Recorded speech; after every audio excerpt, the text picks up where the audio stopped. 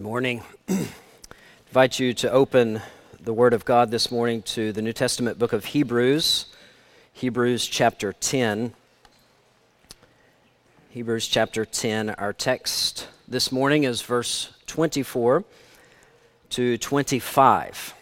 Today we come to the third sermon in our series, Community Matters. And we're considering today the fact that we are a gathered community. We've seen that we are to be a community that is created by the gospel of Jesus Christ. Last week we looked at the fact that the Scripture instructs us that we are to be a growing community because of that gospel in our lives. And today we're going to focus on the fact that we're called to be present. We're called to be here. We're called to actively be involved in the lives of one another here in this church. Being a Christian means being in community with other brothers and sisters in Christ. And simply put, if you're not present, then how can we be involved?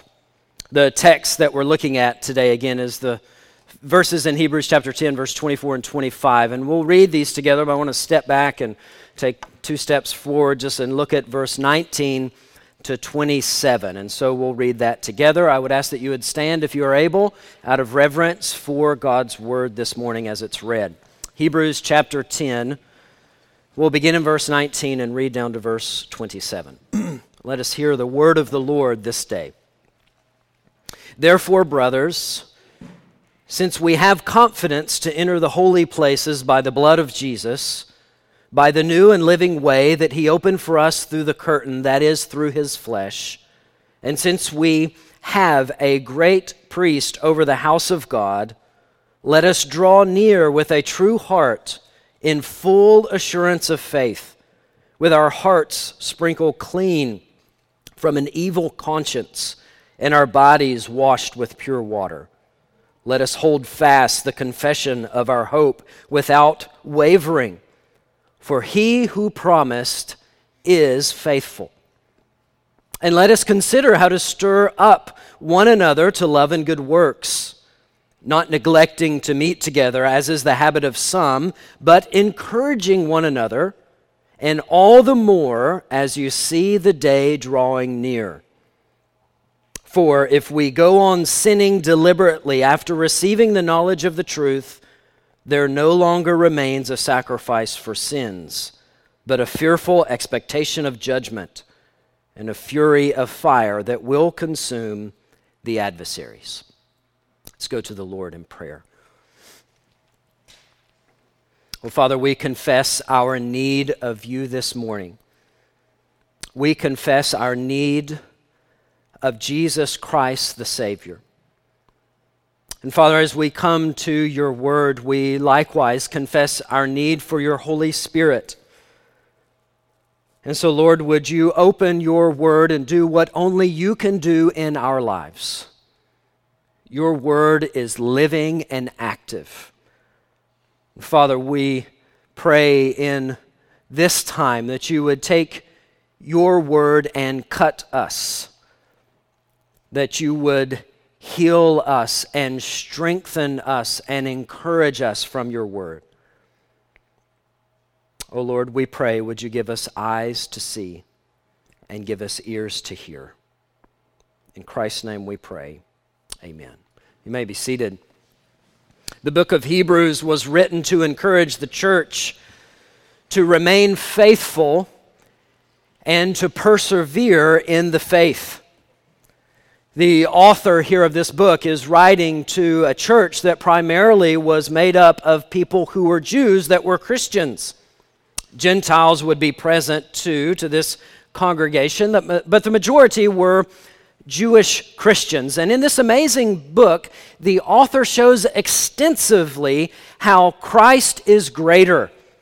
Christ is more. Christ is greater than the angels. He is greater than Moses. He's greater than the tabernacle. He's greater than the priesthood. Christ is greater than the sacrificial system. Christ is better. He is the Savior.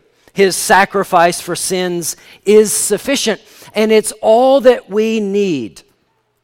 The author labors these points in these chapters. The Old Testament sacrificial system is a shadow of the things to come. It points us to Christ. Chapter 10 focuses on this and how Jesus Christ is the true form of what was shadowed in the Old Testament. And that is the sacrifices that were offered continually and repeatedly were ultimately pointing forward to that once for all sacrifice in the body and blood of Jesus Christ.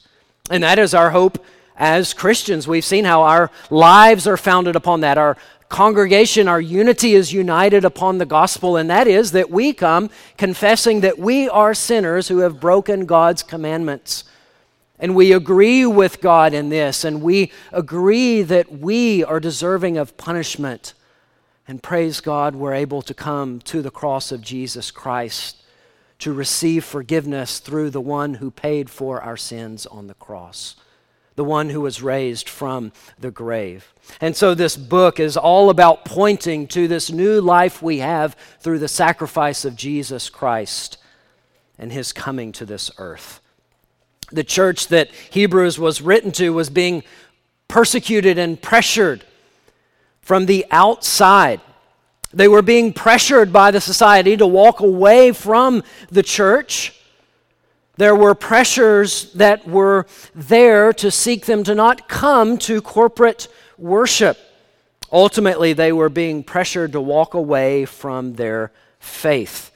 And the temptation that was before them was to do just that. And so throughout this book, the author teaches about how great our salvation is, and then he turns and he urges the church not to drift away from it. So he's teaching and he's likewise exhorting. He says, here is what we have in Jesus Christ, and the need this church has was to persevere and remain faithful to that message. So we find passages exhorting us to not be hardened by the deceitfulness of sin.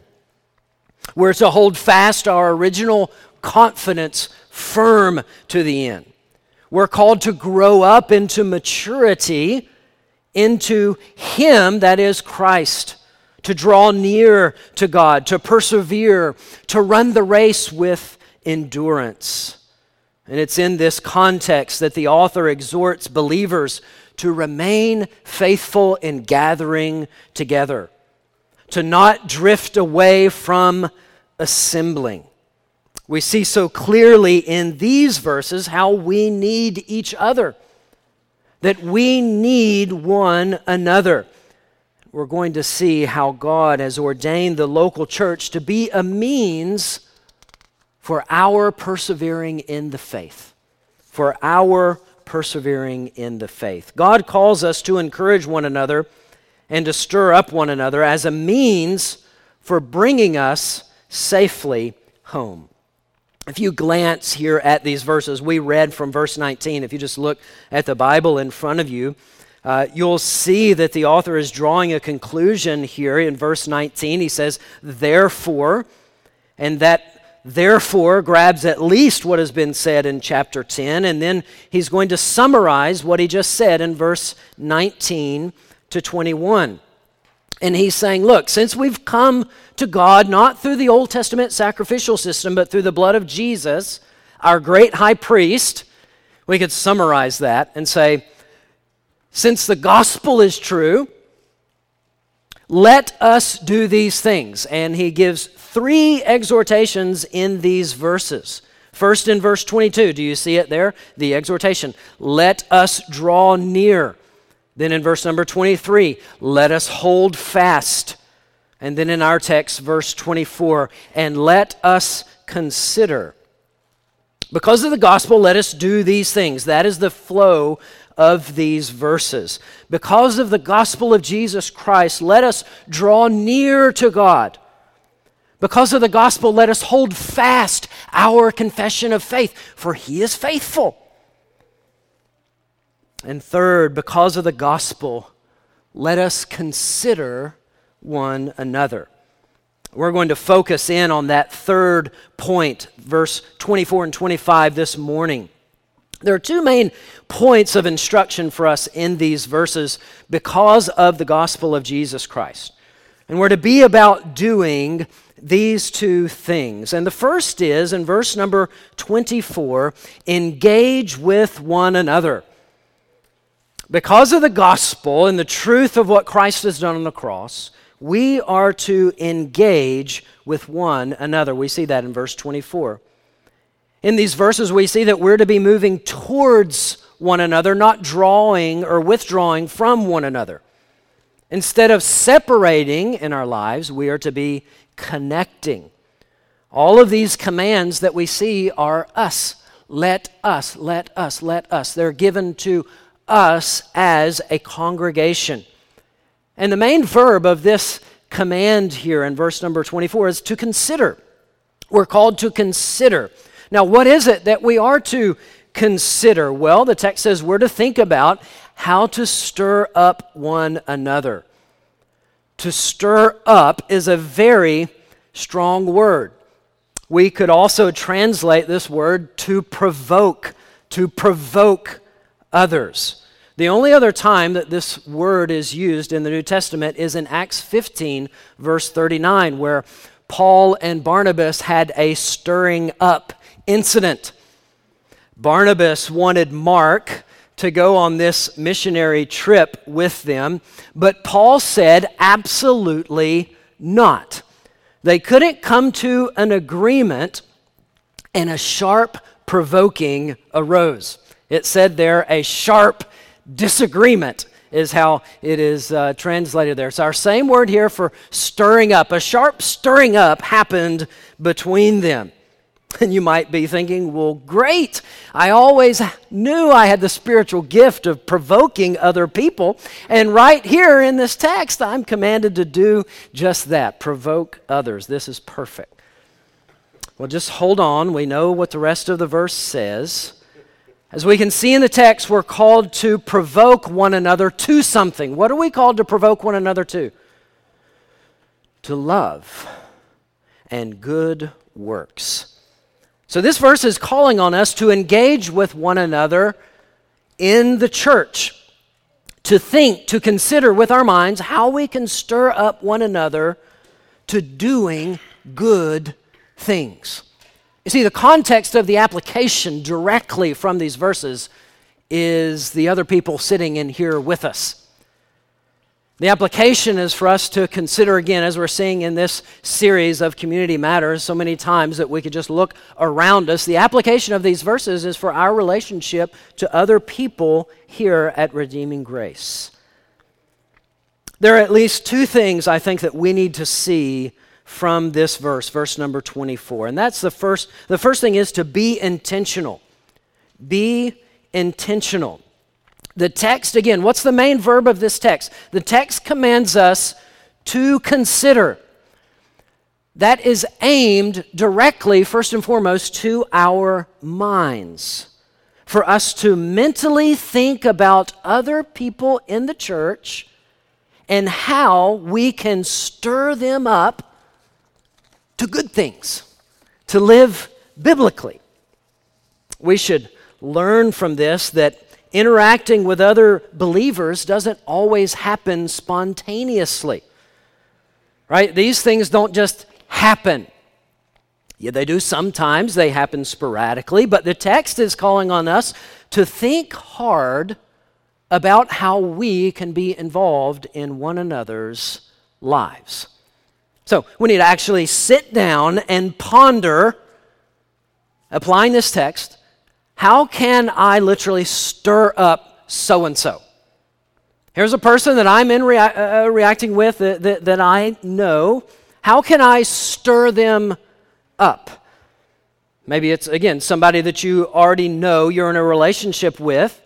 Maybe it's somebody that you will meet, that you need to meet and need to know.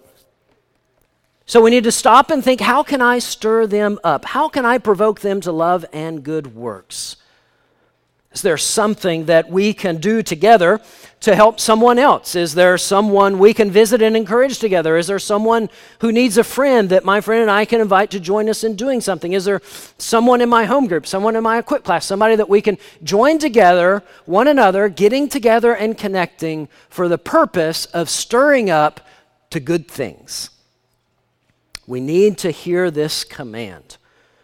Why? Because we're so prone in our sinfulness to not think of others, but to think of ourselves. We're so prone just to look out for our own good and to think, what do I want to do and what is good for me and how can other people help serve me? How can they make my life better and do the things that I think need to happen? No, the text here is calling on us to not think about ourselves, but to think about the good of others. Not consider our own self, but to consider them. See, we many times are too individualistic and non-committal with others. Instead of having an eye to encourage someone else, again, our eye is on ourselves and our wants and our desires. And so the text, hopefully we see here that the text is calling on us to slow down, think of somebody else, and just frankly, you could even think of somebody in your mind right now that you know, that you have in a relationship, and to think, how can I stir them up to spiritual good? How can I encourage them to grow in their faith? How can I encourage them to love? Expressing love in their life and good works and good deeds. How can I help them grow in that? How can I encourage them in that? You see how general the application is in this text. He's not getting too specific. He's just saying the interaction is to be there and it's to go to love and good works. That's a very general thing, right? The rest of the Bible and New Testament fills in those blanks of what love and good works are and what they are about, and we're to be about helping each other grow in that. I'm so thankful for this church. I'm so thankful for you all, and I'm so encouraged and thankful for this that happens in this congregation. Things that, as on a pastoral staff, that we see, many things, of course, that we do not. Of seeing how other people intentionally seek to get involved in the lives of others to grow in the faith. If you're doing that this morning, I just want to encourage you. And hopefully you see from God's word where you're instructed again to do this and you're encouraged on that. And just encourage you to not grow weary in doing good. Continue in this obedience. Continue to do that. Be faithful to do that and even do it all the more. If you're not presently doing this, I pray that you would see your need this morning to be involved in other people's lives here in this congregation. And to be intentional about it. To be intentional about it. To pull the trigger on making it happen. First thing we see our need to be intentional. Second thing for us to see from these verses is be willing to provoke and be willing to be provoked, right? Be willing to provoke and be willing to be provoked. The call in this text is reciprocal. It's mutual. Nobody in this congregation has arrived to the point where they are the master provoker that is to provoke everybody else, and they've arrived to a point to where they don't need to be stirred up themselves. No, we each need to be doing this for others and allowing it to likewise be done to ourselves. It's really the contrast of pride and humility. And that really begins to rise to the surface when the rubber starts meeting the road on these verses. It's a contrast of pride and humility. It can go something like this.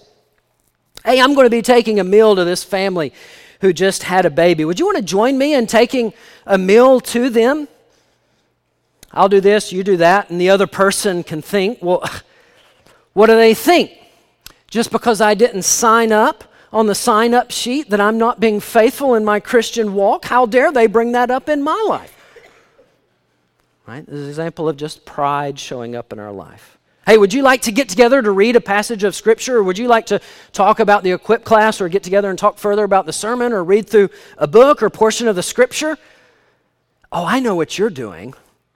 You must be thinking that you're more mature than I am because you're coming to me asking me if I want to read and study this. I've been a Christian longer than you have, and you're going to come and try to stir me up and provoke me? You see, when you throw pride into the mix of this, things don't go really well at all. Throw pride into the mix of anything, it's going to ruin the cake. So pride can destroy this. The call for us is to see our need to provoke and be provoked to love and good works. We're to be humble people who are prepared to encourage and be encouraged by others. And with humility to open yourself up to being provoked to love and good deeds.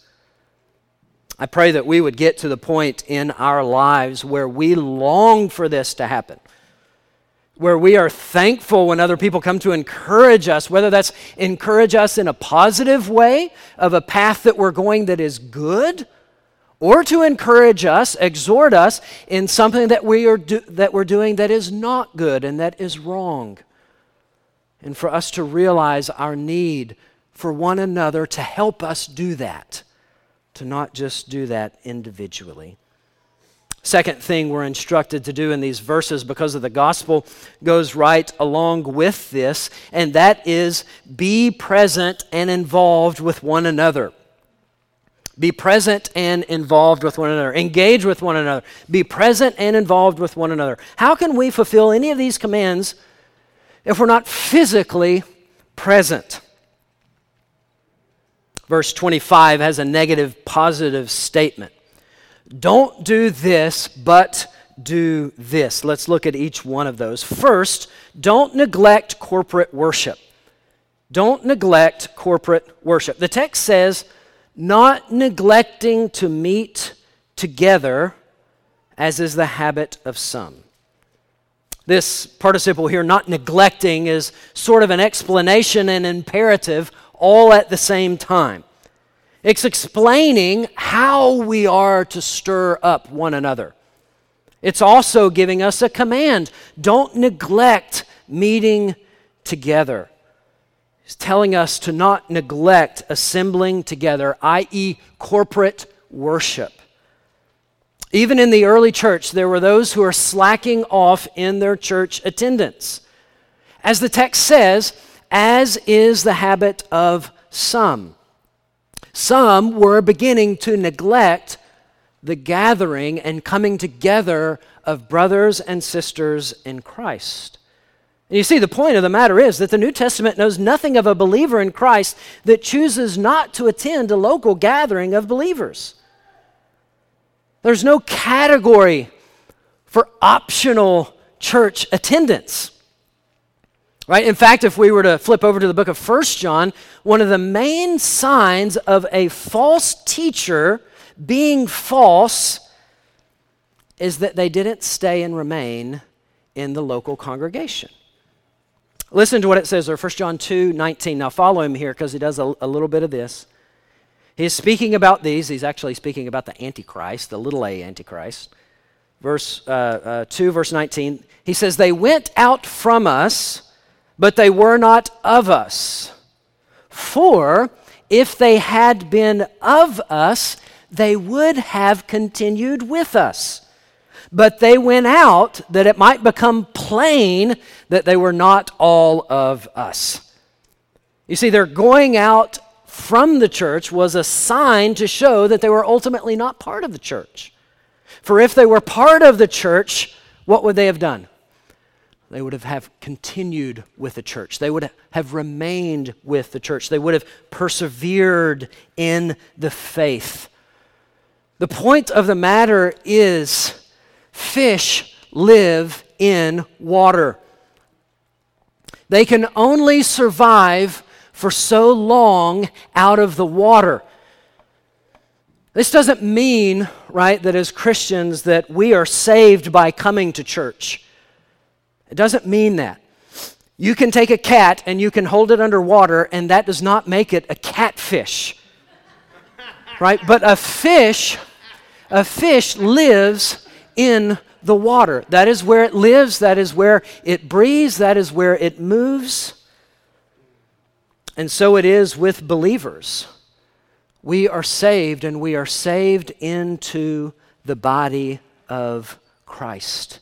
And that is where believers live. The second part of the command is put in the positive, so not neglecting to be involved in each other's lives. Be involved in each other's lives. The opposite of neglecting is encouraging. And the call for us is to be about encouraging one another. Again, who is the one another? Who is this referring to? Are we to encourage non-believers and people outside of the church? Absolutely not. Just Christians, right? It only applies to Christians. No, of course we are, right? Of course we're to be encouraging other people. But specifically in this text, what is it talking about? It's talking about other brothers and sisters in Christ. In other words, it's talking about this. Swivel your head, that's what it's talking about. It's talking about one another, each of us.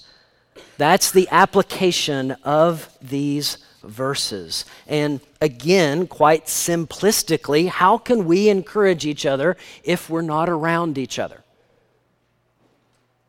How can you do that? How can you encourage one another if you're not around each other? I encourage them. I like to post on Facebook. Isn't that enough? That's encouraging, right? Or I said, well, yeah, good job doing that. Right? No, if we're not present with each other, how can we encourage somebody? How can you be a part of someone's life and exhorting them to faithfulness if you're not with them? It simply can't happen. That's a pretty base thing for us to see from this text, but it drastically needs to be said. In fact, none of these commands can happen if you're not here, if you're not involved in each other's lives beyond here, even beyond the preaching. All of the one another commands of the New Testament cannot be fulfilled if you're not present and if you're not involved with other people. The text here says that we're to be doing this all the more as you see the day drawing near.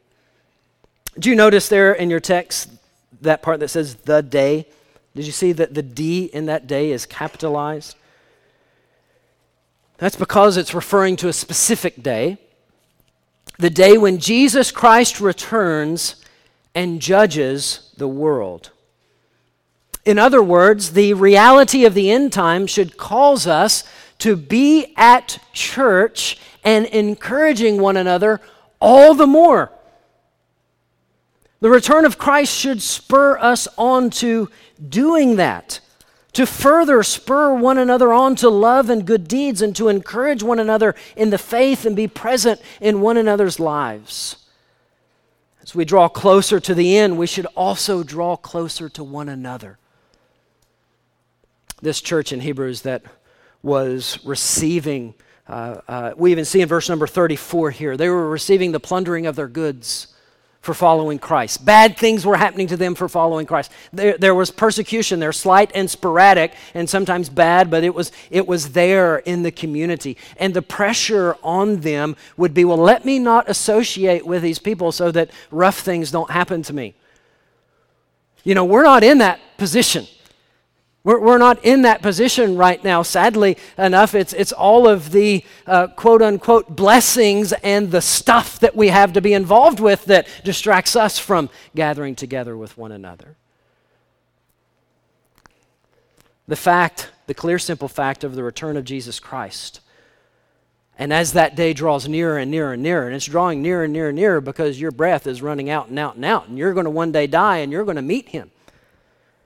As that is happening, all the more let us join together with one another.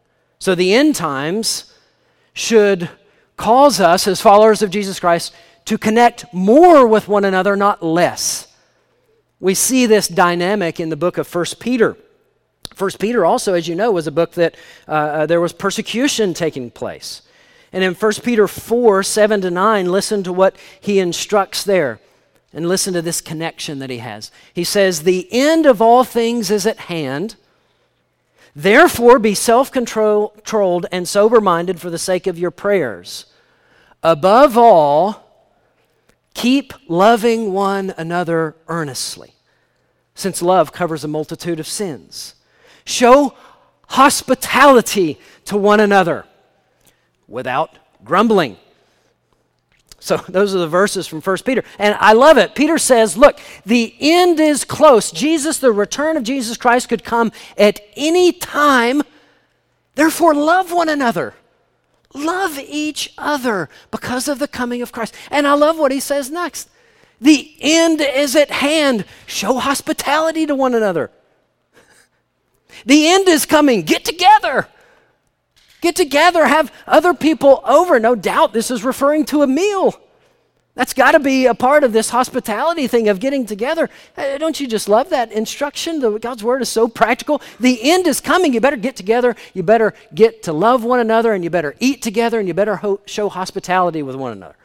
And I love the little comma, without grumbling. Right? That says a whole lot. We need to be instructed, right? Get together. Show hospitality. Have people over. I don't want to have people. No, don't do that. Encourage one another, love one another, get together. Why? Because the end is coming.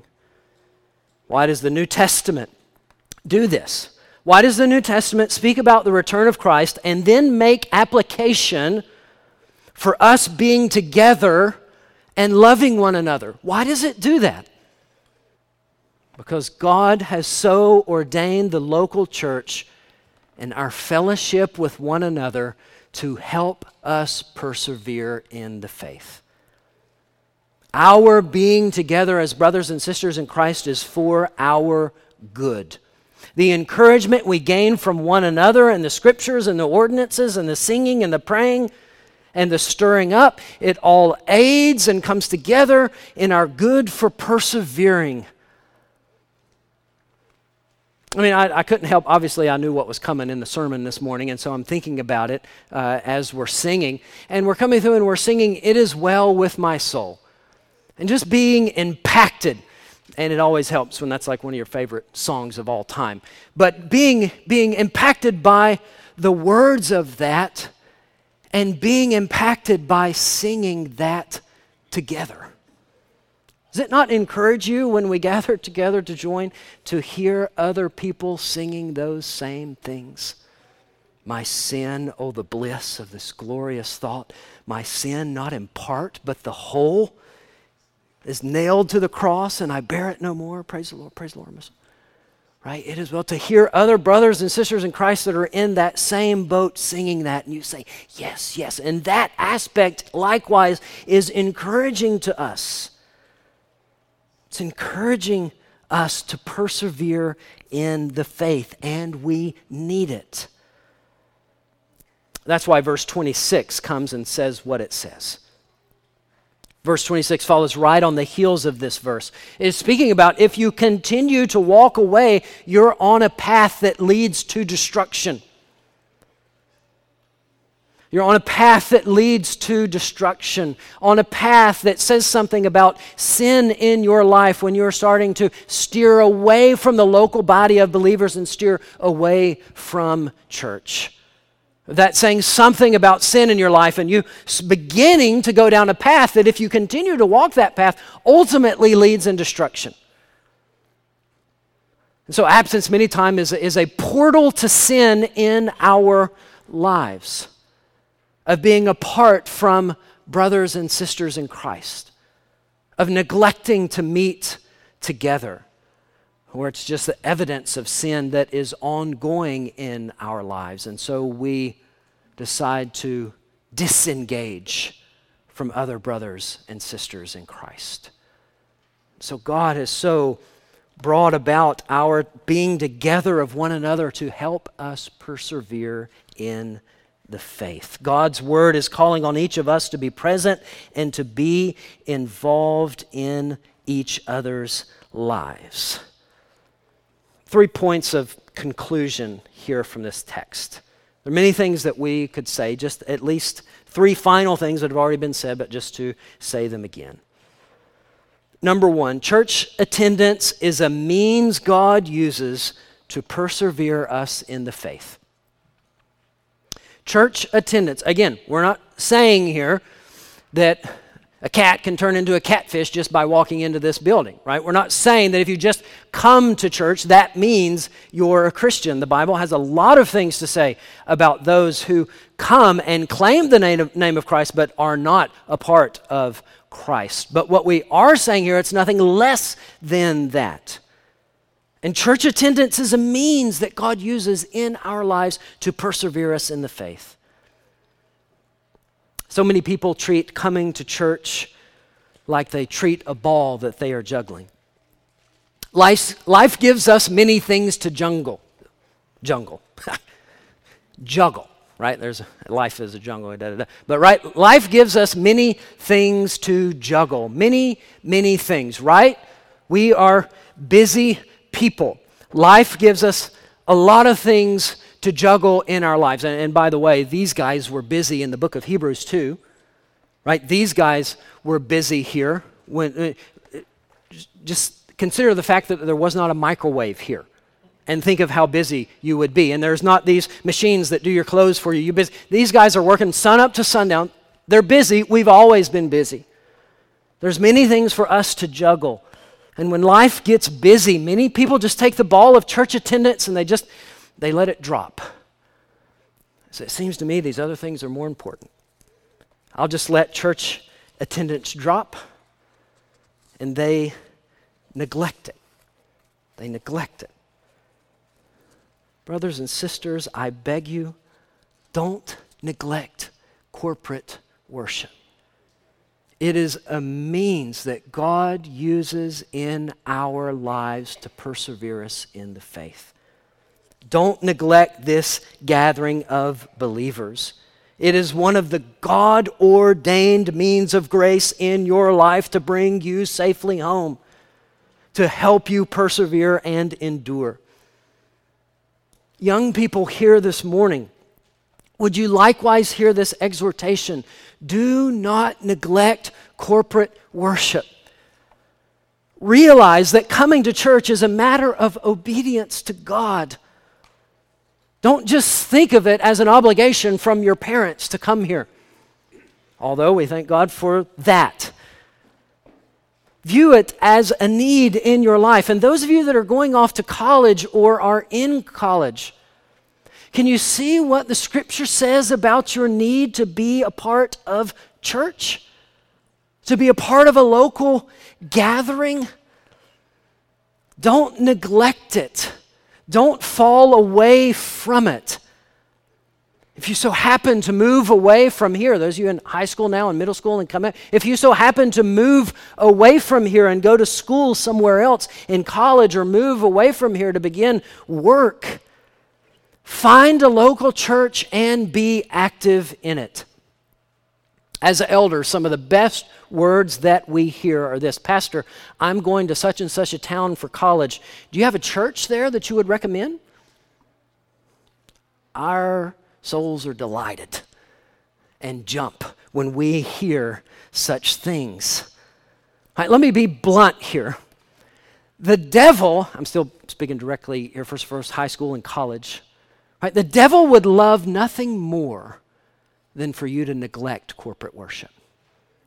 The devil would love nothing more than for you to think, well, I can go to school and to college, and I'm going to focus on my studies, and I'm going to take the church attendance ball, and I'm just going to drop it. And when I'm in my 20s, When I get settled back down, I'll pick that ball back up and I'll just keep juggling it there. I'll just take this time of my life and set that aside, and there's more important things, and there's going to be things pulling on you from all these different directions, things to do, friends that are going to pull in your life. Would you hear God's word this morning? Don't neglect corporate worship. Just look at the numbers. People that go in college and they walk away from the church, most of them never come back. And who are we to presume upon the grace and kindness of God, to think that He will stir in our lives if we neglect Him for this amount of time? The point of the matter is, don't neglect corporate worship. May each of us realize, all of us realize our need for one another, and that this is a God-ordained means to persevere us in the faith. Second point we see here, be present to encourage and be encouraged by others. At a very base level, just your presence of being here this morning encourages other people, right? That's like going into the classroom, right? Present. Right? Well, good. You get an attendance grade. You showed up and you're alive, right? That's good. Same thing here. At a very base level, just our being present encourages us. If you don't agree with that, imagine what it would be like next week to come to corporate worship and it be you and one other person sitting down right here and nobody else showed up. Probably wouldn't be too encouraging. It wouldn't be too encouraging for us tonight at the special called members meeting if we gather together tonight at 6 o'clock. Is that 6 o'clock? Plugging that in. At 6 o'clock, and there'd be 5 people. How encouraging would that be? Would that be real encouraging? Absolutely not, right? Part of our just showing up and being here encourages other people. Again, of course, there is more to it than that. But physically being here is necessary. It's not sufficient, it's not all that there is, but it's necessary. Each of us need to be involved in each other's lives, and that has to happen by, first of all, being present. Pastor Adam next week in the message is going to speak about moving on from this, the point that we're involved in one another's life and what that looks like. That's coming next week of extensively looking at how we can be involved in the lives of discipling and discipleship in the life of this church. But the point to be made here is you must be present for that to happen. If you're not present and involved in other people's lives here at Redeeming Grace Baptist Church, you are not living in obedience to God's word. If you're not present and involved with other people, how can we be living in obedience to this command and many, many others in the Bible? How can we be obedient to this instruction if we're not even involved with one another? R.C. Sproul said, and he says a lot of things great, and this is one thing he said, "It is both wicked and foolish to suppose that we will make much progress in sanctification if we isolate ourselves from the visible church." We're to be present in one another's lives, speaking words of encouragement, of exhortation, of showing care and showing concern for one another. This can't just happen by merely just being here and then running over people on the way out, never to see them again until you might say hi and sit down, and run out the next week and never be involved in other people's lives. We have to be present, and church is more than just preaching and singing. Church is more than that. It's not less. We have to be involved with one another. Right? This isn't just a preaching station to come and to hear something and then move on. Kind of like you hear a podcast of somebody preaching. Yeah, that was great. You're not a part of that church. You just listen to it and go on. No, we're called to be a part of one another. We're called to interact with one another. It's one of the beautiful things about seeing each other talk and fellowship in our time here, after church, before church, throughout the week. All of that is necessary for us to be able to speak into one another's lives. Be present. Be present to encourage, and be present to be encouraged by others. And lastly this morning, being able to come to church is a gift from God. You being able to be here this morning is a gift of God. Salvation is a gift from God. And so is the ability to come to church. You know how it is when you take things for granted, when you don't realize how important something is until it's taken away from you. Right? You never know how important your back is until it goes out. Right? You never know how important your general health is until you struggle with it. Then it makes you realize and be how grateful and thankful you are for that being there. Just think about church membership in the same way and being able to be present here. It is a gift from God. Some of the most tear-filled visits I've ever made as a pastor over the years are visiting with older members who are in their home who can't come to church. And visiting with dear saints of God and seeing them literally cry as they say, "Pastor, I want to come to church. I want to come to church. I miss it. All my life I've been able to come to church, and now I'm not able." For me as a pastor to sit there and say, and try to share the grace of God and say, God knows your heart. God knows your heart, that if you would be here, you would. God knows that. God knows that. Take comfort in that and realize that you are missed. And you walk away from visits like that, man, and you think, how amazing and blessed I am to be able to be a part of a congregation like this. To be able to have brothers and sisters in Christ like you. Right? It's a gift from God. We might not be able to come next week. In his little book, Life Together, Dietrich Bonhoeffer wrote about this reality. It's a reality, of course, he knew well, living in Nazi Germany and being there in the 1940s and all that entailed in Nazi Germany, and with the rise of power of the Nazi and their oppression coming upon the church, and they're seeking to dismantle it of any that would profess the name of Christ. So he knew this all too well in his own life. And in this book, here's what he says about the fact that church is a gift from God. Just listen to it. He says, "It is true, of course, that what is an unspeakable gift of God for the lonely individual is easily disregarded and trodden underfoot by those who have the gift every day. It's easily forgotten that the fellowship of Christian brethren is a gift of grace, a gift of the kingdom of God that any day may be taken from us.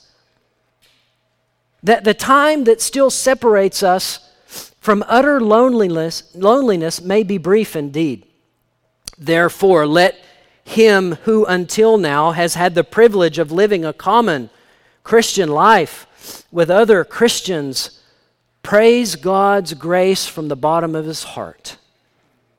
Let him thank God on his knees and declare, it is grace, nothing but grace, that we're allowed to live in community with Christian brethren.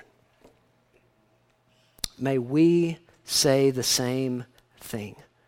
Being able to be here is a gift of grace. It's a gift of God. Let us not neglect it. Let's pray. Father, we so thank you for your word that speaks to us. And Father, I pray if nothing else from this message and from these verses, that you would so impress upon our hearts our need to be present and to be active in one another's lives. Father, would we have a firm commitment to do that this day, and help us to see the blessings of it. Lord, help us to not neglect it in our lives. Father, would you forgive us in our lives for when we just kind of take the ball of coming to church and the blessing that that is, and we just disregard it and push it to the side.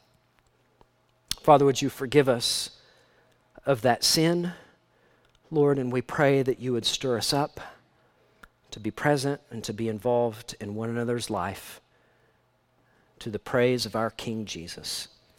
It's in his name that we pray. Amen.